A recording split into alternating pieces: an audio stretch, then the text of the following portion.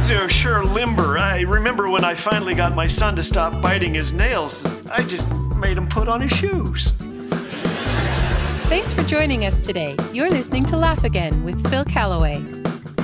One of the bonuses of doing a radio program is reading letters, mostly from grown-ups and some from children. This one came today. Hi, my name is Maggie. I am the youngest. I have 3 older sisters, a dog named Daisy, 2 cats, one named Autumn, and one named... And here, I can't quite tell what Maggie has written. It may be Donut Nog. I've consulted handwriting experts, and the jury is still out. But Maggie continues, I have a turtle named Happy and some fish. I like your jokes. I like to tell jokes. Here's one. Why did the sheep cross the road? To see his best friend. Thanks, Maggie. I have her beautiful note complete with her stick figure illustrations hanging on my office door. I've also learned that a boy named Chris named his goldfish after me.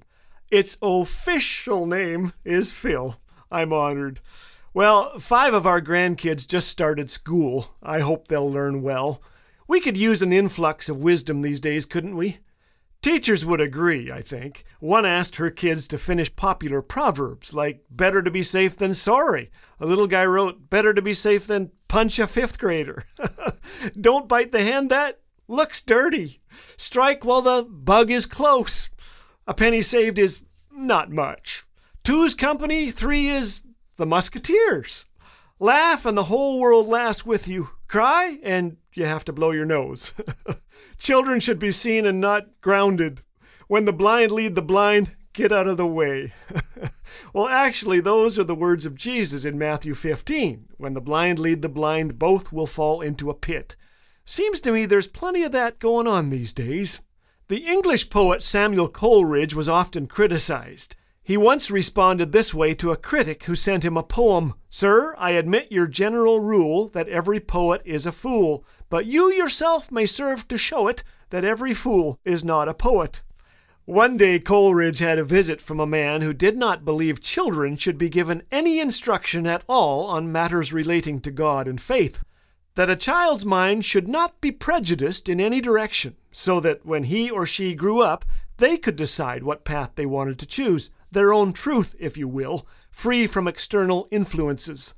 Coleridge said nothing, but later asked his visitor if he would like to see his garden. The man said he would, and Coleridge took him out to the garden where only weeds were growing. The man looked at Coleridge in surprise and said, You call this a garden? There's nothing but weeds growing here. Well, you see, answered Coleridge, I did not wish to infringe upon the liberty of the garden in any way. I was just giving the garden a chance to express itself and to choose its own production.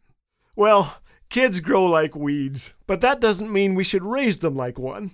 Paul wrote to the Ephesians, Children, obey your parents, because you belong to the Lord, for this is the right thing to do. This is no law without logic, no rule without a reason. The reason? If you honor your father and mother, things will go well for you, and you will have a long life on the earth. Like a garden, children thrive under the cultivation of godly values, the nurturing of relationships, and the pruning of discipline. I'm not talking about authoritarian parenting, about spraying Roundup, but about the sweet compost of grace, truth, and plenty of prayer, which more often than not produces the kind of children you and other people will want to be around. Kids like Maggie and Chris, and the boy who finished a popular proverb this way, There is no fool like Uncle Eddie.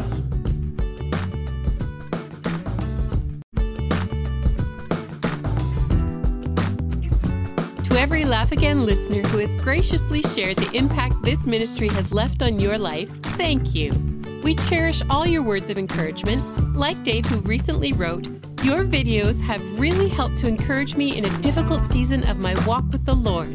To share your experience or support Laugh Again with a financial gift, visit laughagain.org. Laugh Again, truth bringing laughter to life.